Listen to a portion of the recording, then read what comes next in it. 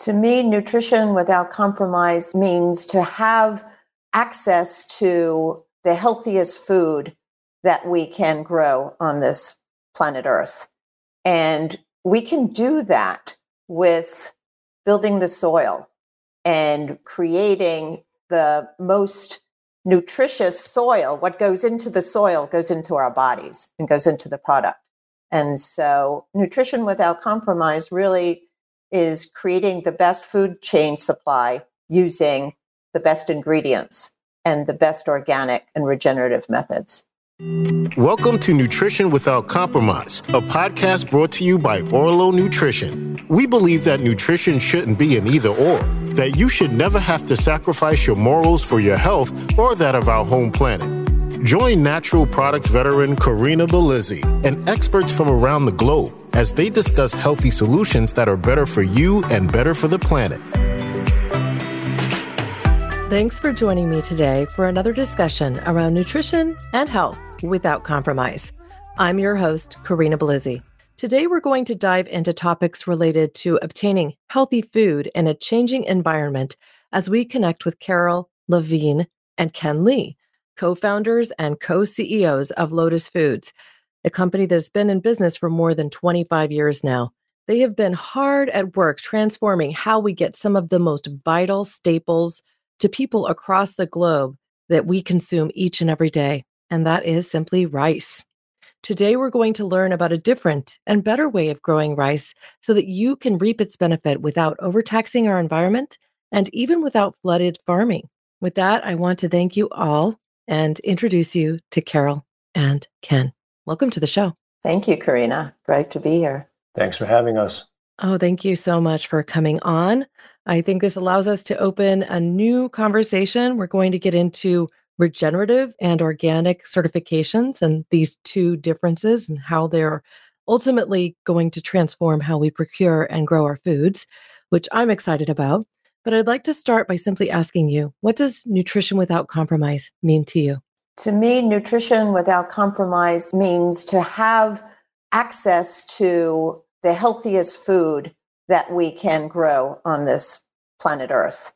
And we can do that with building the soil and creating the most nutritious soil. What goes into the soil goes into our bodies and goes into the product. And so nutrition without compromise really is creating the best food chain supply using the best ingredients and the best organic and regenerative methods. And to me, it speaks to the perception that food should be cheap, and that it speaks to the systems that dominate the landscape for agriculture, which prioritizes things like yield and kind of shelf life type of issues, rather than the natural goodness that comes from some of the biodiversity of plants that exist, that if we cultivated would actually address some of the externalized cost of how we produce food that cause things like the extreme climate that we're facing now. So we can grow food that's nutritious, that at the same time addresses some of the biggest issues we have around climate and water scarcity and the loss of biodiversity, which impacts the type of soil quality that exists. Well, you both mentioned soil, and I think this is something that's vital for us all to consider because as it stands, we get a lot of the microbiome that we have today from the foods we consume, and even those microorganisms that exist in the soil that we grow our food in. So I'd like for you to talk about something that was really a surprise to me because as we first connected, and I think many people will relate to this, I learned that flood farming of rice wasn't the only way. And so I'd like for you guys to kick us off with really helping us understand how rice can be grown using less water and actually produce a very nutritious and affordable food. Yeah, I think just to kind of kick it off, I think there's somehow a perception that the things that we've done for millennia there's some type of wisdom in there, and that's the way that it is. And I think that's why people think naturally that rice would grow in flooded rice fields and rice paddies. What we've learned over the years is that rice is not actually an aquatic plant. It just has learned to survive in flooded fields. And it also serves a real purpose, and that's to mitigate the weeds. So if farmers can transplant from a nursery into the production rice field into standing water, what they've done is created the environment where the weeds can't compete because there's no oxygen. And of course, weeds, just like plants, need oxygen to start. And so, but this also contributes to the tremendous usage of water, our most precious resource on the planet, because rice fields that are flooded kind of accounts for, say, 1/4 to 1/3 of Earth's fresh water goes into flooded rice fields to produce the rice crop on planet Earth every year. So it doesn't have to be that way. And I think you alluded to it in the opening, that there are new ways to grow rice. It's known internationally as the system of rice intensification, which we as a company at Lotus Foods, we market as more crop per drop, because this is a way to grow rice in non-flooded fields, which can produce more rice using less inputs, less seeds, less water, no agrochemicals, and raise livelihood for farmers. So that's kind of a prelude into this whole question that we started with in terms of nutrition without compromise, how we can achieve several things at once. Also, the only other thing that I wanted to share with you as well is that when you don't flood a field, or when you flood a field, it creates methane. So, which is one of the most noxious CO2 gases, and one of the things that is creating so much of our global warming. So with unflooded rice fields, you're actually saving 40 to 60% of that methane emissions that are not going into the atmosphere. So that's a huge benefit. But just by the way we change how rice is grown, and this is a agroecological methodology, and just by the way we change how rice is grown, we can have both environmental, social, and economic impacts. So as a company, we just thought this is a no-brainer. It doesn't get better than this. Yeah, and I think the point about being a methodology is that it's not a technology. It's not owned by anyone. It's open source.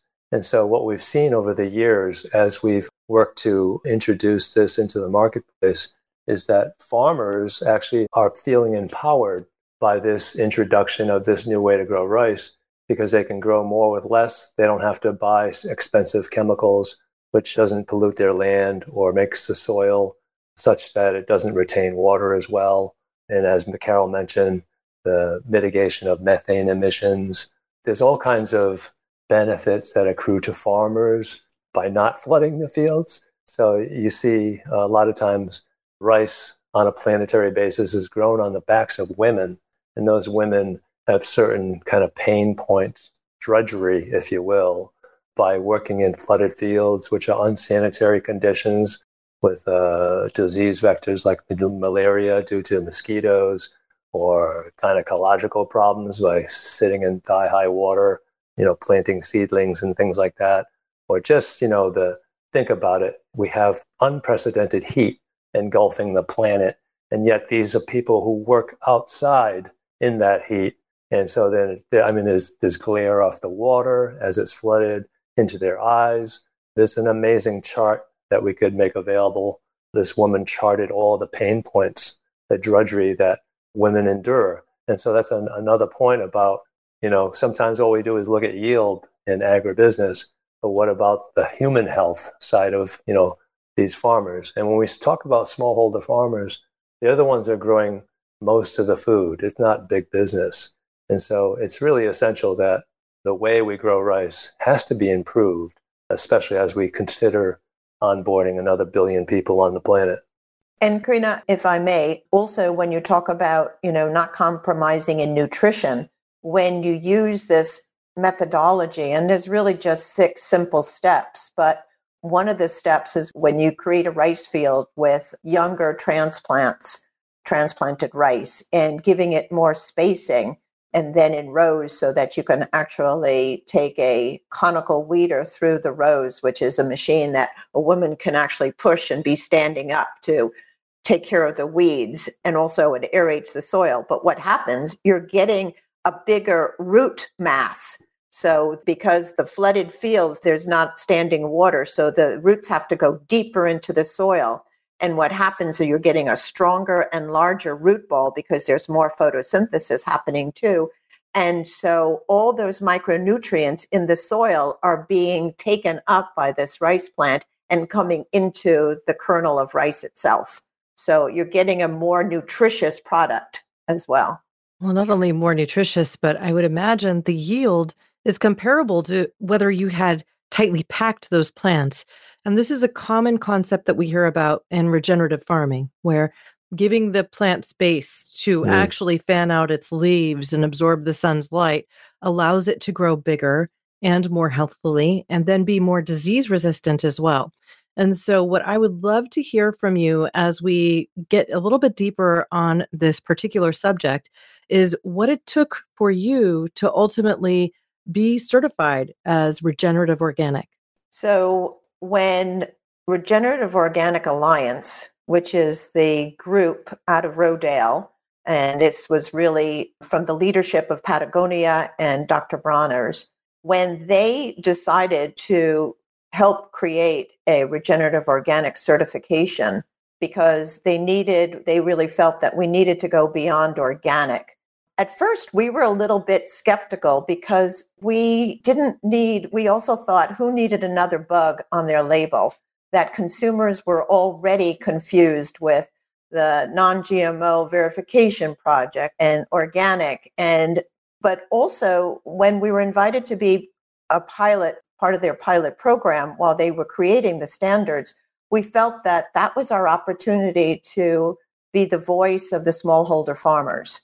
So we accepted to be part of the pilot. And as we got into it, we really recognized how beneficial this certification was, because unfortunately, with anything that happens in the food and beverage industry, there's a lot of greenwashing. So all of a sudden, regenerative became the word of the year. And, what does it really mean to be regenerative? Well, if you don't go through the third-party certification process, that has to do not only with soil, but it has to do with, and the first premise is organic, but from there it builds on that into the soil, but also it has to do with animal welfare, if there's animals that are being used in the production of the product, and also fair trade, which had been a tenet of Lotus Foods since the beginning as well. So we really felt that this was a way to also assure our consumers that SRI was also which we call more crop per drop, was truly regenerative. Yeah, and I think for us to actually qualify for the ROC or the Regenerative Organic certification, we had to also be fair trade certified and organic certified. And I think it was smart the way that the ROA did this was because we already have certifiers going out to the field to inspect what's happening, what the conditions are. And so it wasn't like reinventing the wheel. They have the certifiers out there already. And for whatever the ROC certification required, if it wasn't covered under the fair trade or organic audit, they could just simply add those things with the same auditor to take care of that. So the cost would be minimized as opposed to just having to do it all over again. So, but I think what Caryl mentioned was, recognizing that we wanted to be the voice of the smallholder farmers, because looking at some of the early participants as the pilot project unfolded, many of them were large-scale farming enterprises, many of them here in the United States. And of course, as I mentioned before, most food is not produced by large-scale production. Most food is produced in the world by smallholder farmers. And that's why we felt it really important to be the voice of those smallholder farmers, so that when someone says, hey, this certain kind of testing only cost $100, well, $100 is not much here, but it's a significant amount of money there. And so little things like that. And just to kind of, as the standard evolves, we could be part of the feedback loop to evolve that process. So it's wonderful that actually working with our Indian supply chain partners and farmers, that our Lotus Foods basmati rice is the first rice that is certified regenerative organic.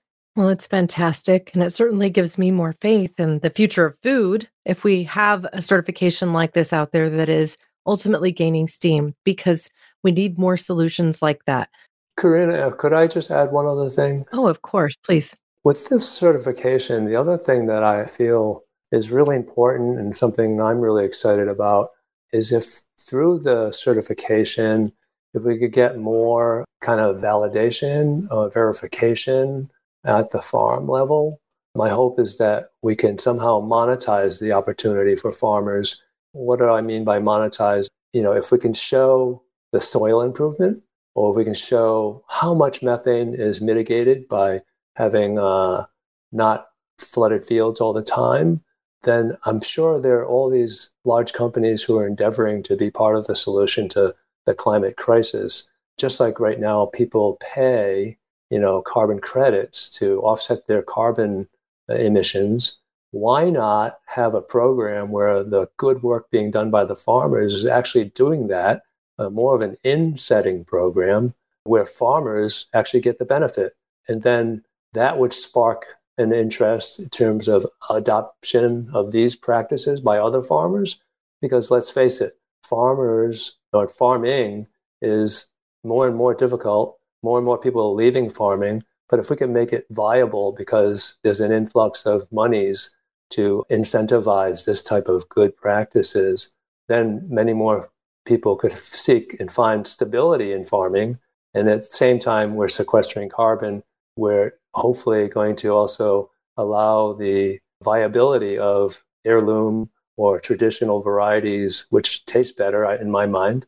And so we can achieve these things, but we need to somehow create a movement where people have an awareness of why it makes a difference in how you grow rice. Since, the other fun fact is more than half the world's population derives its caloric intake from the consumption of rice. So even though it's got some problems in the traditional way it's grown, those can be overcome with an adoption of these type of new best practices. Well, I want to deepen our conversation on this particular topic because as we really think about regenerative solutions, we also connect to what I think you're alluding to overall, which is ultimately a cascade of benefits where we are benefiting the farmer, we are also benefiting the climate, and we're feeding humanity with a more nutritious rice.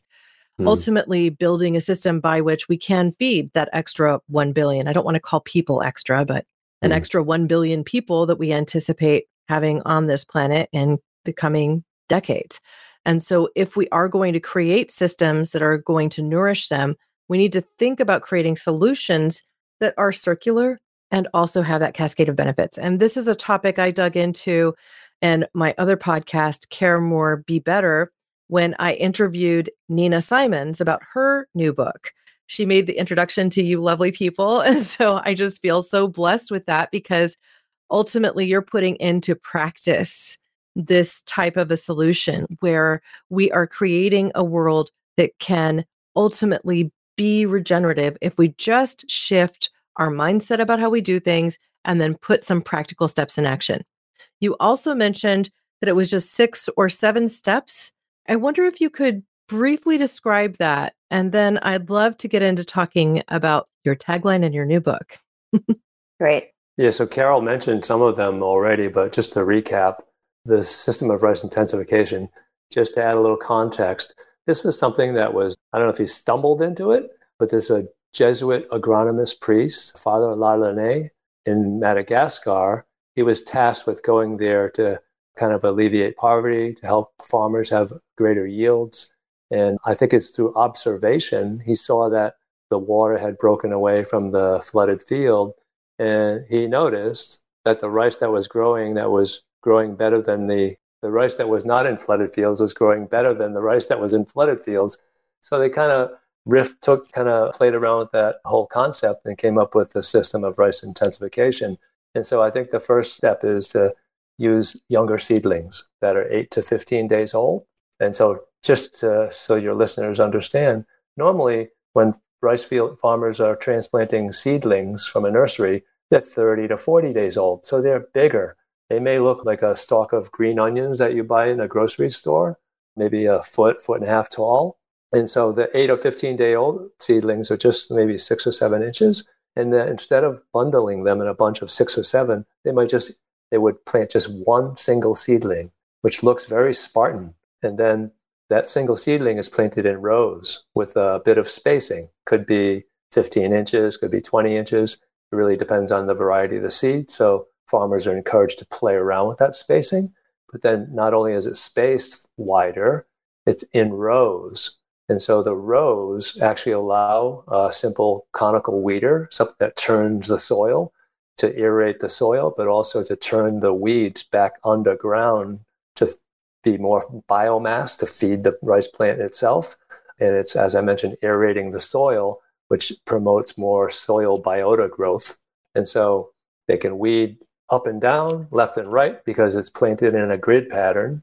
And I think Caryl alluded to it before, was because it looks like a hand lawnmower. It's got a handle on it, and you push it through the rows. And that's done in an upright position, which is sounds like so what? But what it means is farmers aren't constantly bent over in the field. And what you see in some communities is women who are bent over permanently because they've been doing that type of backbreaking work for so long. So again, back to the drudgery that I was pointing to.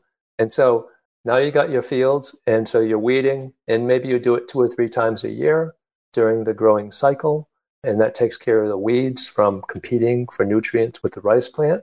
And so what you see with the younger seedlings has to do with a fancy word called phyllocrines, I believe. And that just means the cycle of how many times the plant can start regenerating or generating the arms of the plant. So they're called tillers and panicles. And so you see more of them. And that's where the rice hangs off. That's what the rice sprouts from. And so what you'll see it's a classic photo. If you ever go online and look at SRI, invariably you'll see a picture of a farmer with holding 2 stalks of rice, one in each hand. And one of them is SRI, and the other one is a side-by-side field comparison. And you can just see how big the root ball is on the SRI rice because the water is not right there. And so the roots have to dive deeper. And so that root ball is actually a solid foundation for the rice when the monsoon winds blow later in the year, which could damage the crop and the yield because the plant has tipped over, and that's called lodging. So that big root ball, because it's not flooded all the time, allows for that, but it also allows for the roots to dive deep and access the micronutrients to add to the nutritional quality of the rice. And anecdotally, you hear farmers talking about how when they have the rice processed, there's less breakage of the kernels. And I can only think that's because it's a healthier plant. So I think that I covered maybe those 6 steps. And also because they're only using 8 to 15-day-old seedlings, they're also saving time in the field because they're not allowing it to have to grow for another couple of weeks before they transplant. And a lot of times farmers, they share the labor of the land preparation and the planting. And even a tool like a weeder, we say it's cheap, it's only $20, but it's still $20. And that can be shared amongst people in the community as well. So if you think about it, as I say that, if you look at pictures of people farming hundreds of years ago, they're using the same tools that they're using now. So, what has the development community done? They brought them synthetic fertilizers and high-yielding seeds that are made by chemical companies that you have to buy chemicals with. And you've seen no improvements in terms of tools for farmers, unless, of course, you're talking about big combines and kind of those type of tractor things. So I've rambled on. Well, and those larger tractors, a small yield farmer couldn't necessarily afford those things. It wouldn't be practical for them to really do that. And the fields are much smaller too. Right, exactly. Yeah, we're talking maybe 1 or 2 acres or something like that as a small shareholder hectares. Farmer. Yeah. I just wanted to add something back to the 6-step methodology. So in the very early stages, when you're creating the nursery for the plants, and so in conventional farming, when the farmer digs up these 30 to 40-day-old seedlings, they bundle them together, like Ken said, it looks like a bunch of green onions, and they actually take them out of the earth and they shake them and they lay them in the sun. And it just seems counterintuitive. If you've ever in your own vegetable garden transplanted in thinned out vegetables, like my beets that I was just doing the other day because I sowed them very, many seeds, bless you. And then I thinned them out because otherwise you're not going to get any size beet. it's the same thing. I would never take the little transplants and expose them to the sun. I would carefully take them out of where they were growing and transplant them into the soil as quickly as possible. And so with SRI methodology, with this very young seedling that's very, very delicate, they actually transplant individually into this grid pattern that Ken said. In conventional farming, they would take this bunch of seeds, and it could be 4 to 6 or even more of these plants. And because the water, it's a flooded field, they actually have to really jam it into the earth. Otherwise, it would float away. And so what happens, the roots actually create a U shape because they're being forced down. And then it takes about 4 or 5 days at least for those roots to kind of catch hold and straighten up and lodge themselves into the earth. Whereas when you do, and they call that transplanting shock. So you've already given the transplant a lot more, they're using their energy just to start their new life in the field. Whereas with the SRI and the much younger seedling and the careful transplanting of one rice plant into this grid, it's just so much better for the rice plant. And that's why. Let me jump in and clarify. So Caryl was talking about, taking the seedlings out of the nursery and bundling them together. Actually, they're in big bundles. They're pretty heavy. And so for women to carry them out to the next field, they leave them in the sun because they're just gathering the whole nursery, getting ready to plant maybe the next day. But with SRI, they take it's almost like sod. It's like grass that's like 5 or 6 inches tall. And so they take a piece of sod with them into the production field, and they take one seedling at a time and plant it in the grid pattern that we described. And so it's just less work and it's less drudgery again, because they're lighter and they could just take what they need. Because like a handful of sod, you got probably like 100 seedlings that you can go right down the row. Wow. Well, I think it's helpful to go through the explanation because as a culture, we've really become less connected to our food sources. We don't really understand how they're grown. And I think this is one of our failings and also one of the pieces that keeps us from really making the right choices when it comes to how we support companies that are creating seeds and the types of use of things like pesticides, fungicides, and herbicides become more commonplace because, again, we're less connected and we don't see it physically. We don't understand that there's an alternative. We think of it as necessary because that's what we're told by huge multinational companies that have incredible investment ability in any advertising campaign or lobby campaign that they would choose to undertake. And so I think it's very, very helpful to go through this entire explanation as we get ready for this second phase of our podcast interview and talk more about this rice is life concept and your new book. Now, rice is a major staple across cultures around the globe. Many consume it directly as a grain. Sometimes they're wild grains. Sometimes they're more cultivated. We consume it as flour. We consume it as noodles, as wraps for our like soba wraps, whatnot. And it's one of our most versatile shelf-stable foods. So let's talk about this concept, rice is life, and your book. Great. Well, rice is life, as Ken said, to 3/4 of the world's population.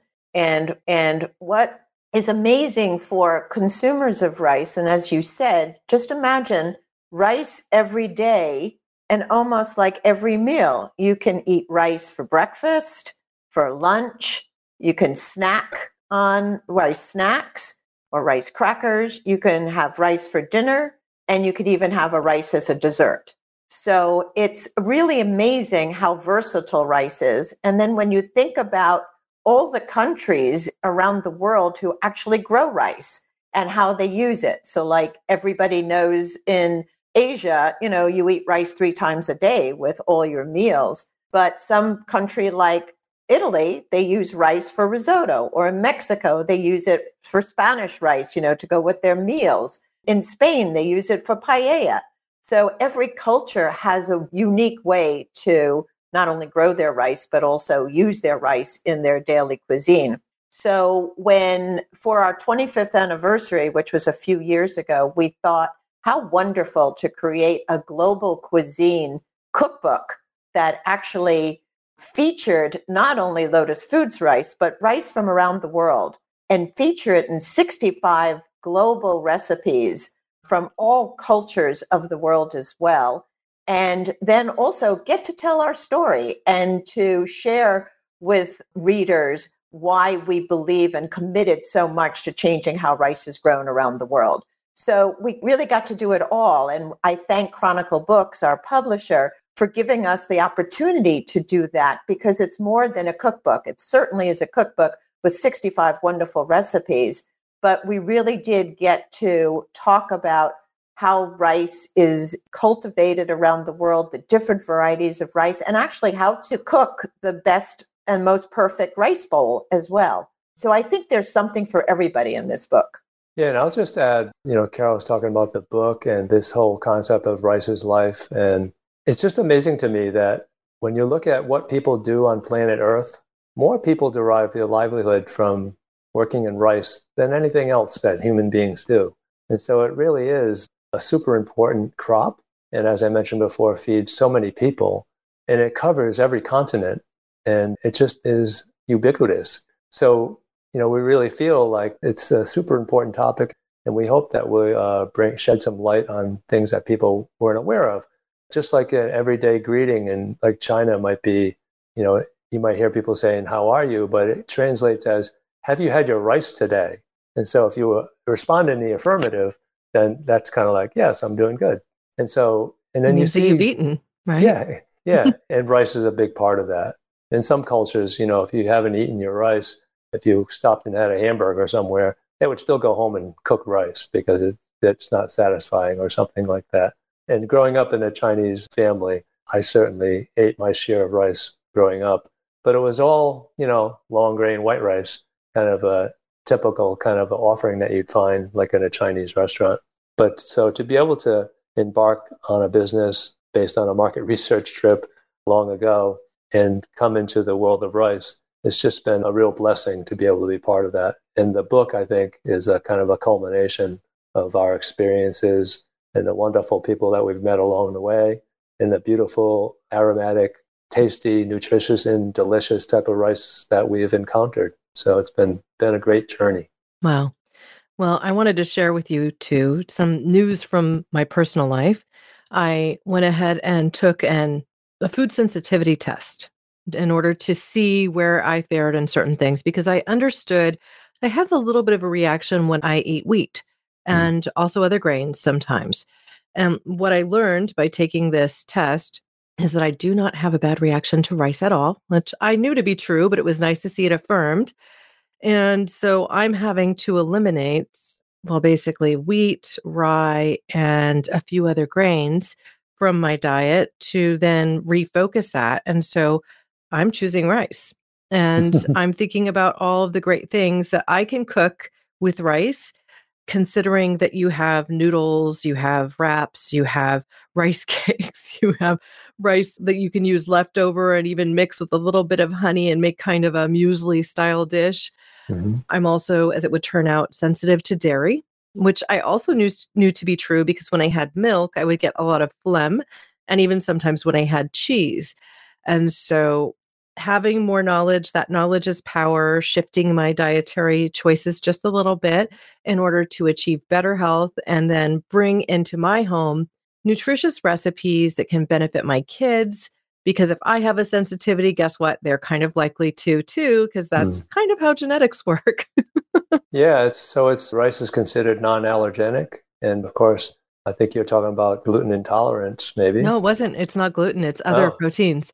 And so that's why it's also across many different of the grains.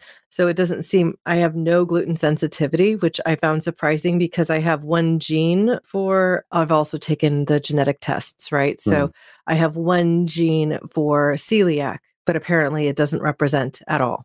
Right. But there are a certain amount of people that do have celiac disease. So rice has become a major type of food ingredient for those folks. But I'll just say, while many people eat rice, in many of these Asian countries, there's also blood sugar issues because they're eating so much white rice, which is a simple carb, as opposed to eating whole grains like a red rice or a black rice, which is kind of how we got our start in what we call pigmented rice varieties, introducing those into the marketplace. And those are complex carbohydrates. So carbs are the most efficient way that we derive energy, yet because they're whole grain, the starch doesn't convert to sugar so fast. So it's better in terms of overall health. Yeah, I love using the black rice in my soups and stocks and things like that. And it actually lends a little bit of color to the soup water itself. Mm-hmm. And you can taste its wholeness. I mean, it just is more complete. Well, that was the first pigmented rice that we found in 1993 during our first market research trip through China. And we learned about the nutritional value of black rice. In Chinese medicinal medicine, they say it's a blood tonifier. It aids in the circulation of the blood. It's high in qi and invigorates the spleen. It brightens the eyes. I mean, it's just a real powerful food. And then the Bhutanese red rice was our first red rice. And that was my personal favorite because it happened to be a whole grain rice that cooked up like a white rice in only 20 minutes. But, just this roasted nutty flavor. But, going back to your health issues, one of the other benefits of rice is that it's very easy to digest.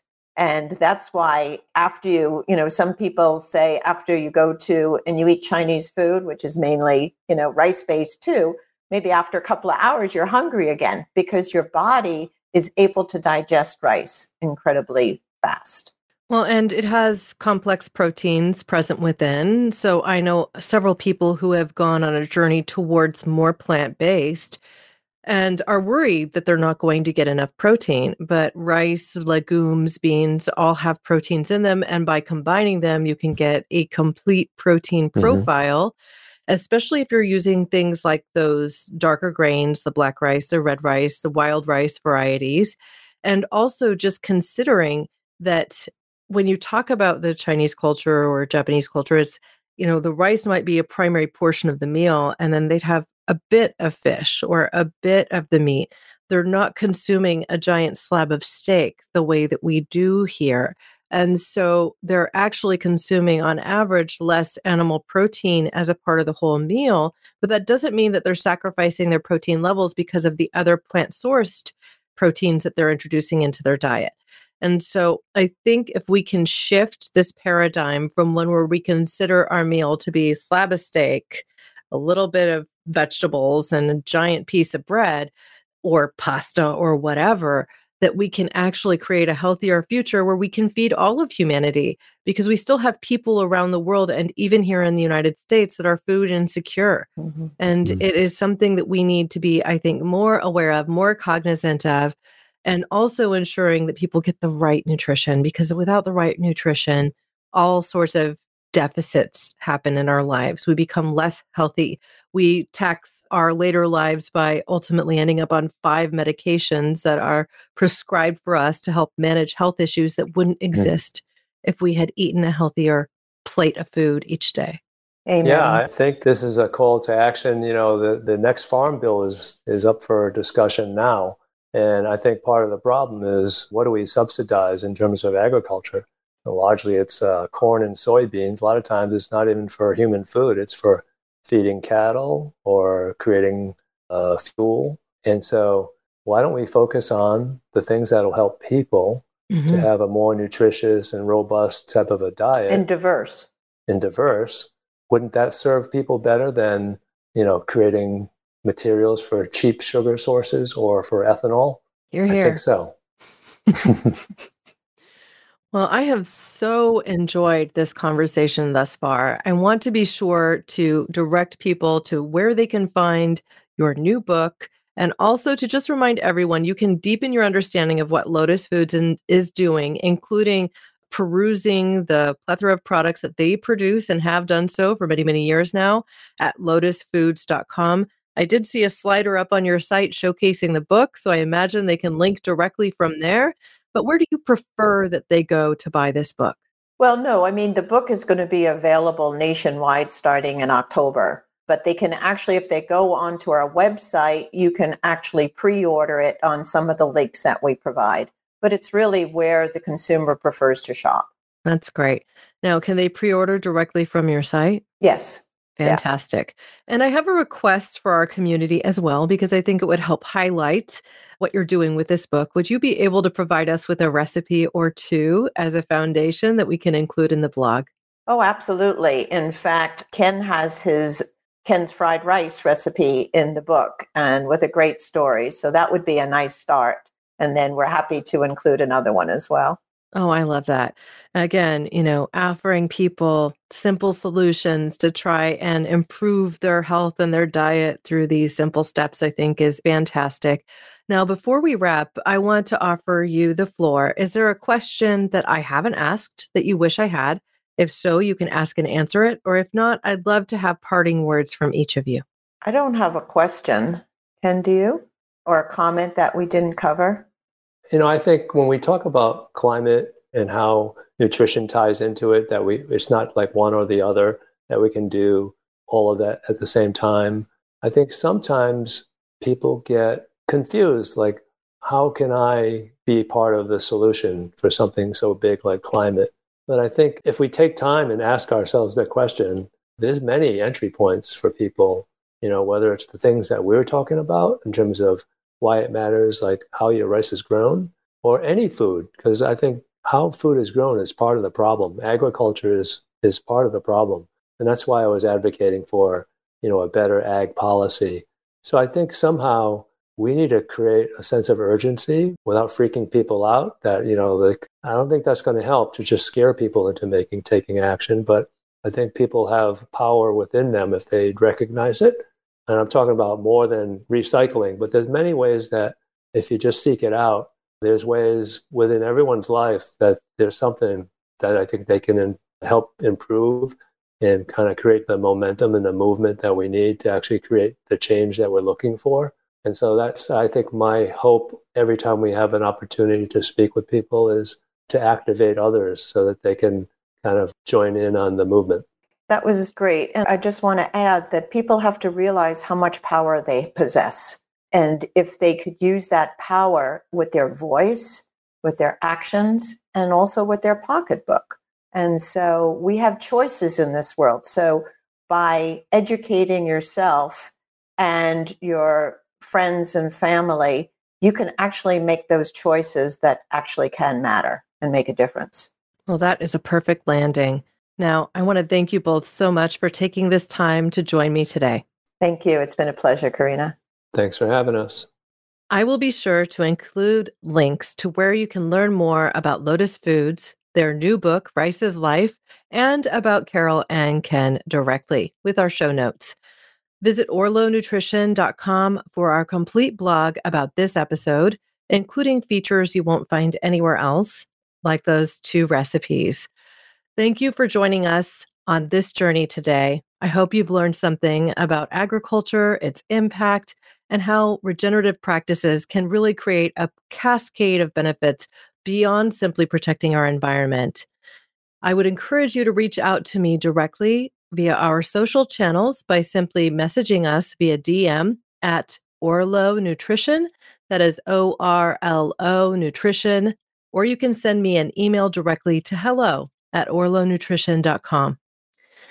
As mentioned earlier, you can also reach Lotus Foods at lotusfoods.com. As we close today's show, I hope you'll raise a cup with me as I say my closing words. Here's to your health. Thanks for listening to Nutrition Without Compromise. To make sure you never miss an episode, subscribe, rate, and review wherever you listen to podcasts. If you'd like to learn more, visit orlonutrition.com and join our mailing list. You'll gain access to complete show notes, features, and informative blogs, because nutrition shouldn't be an either-or.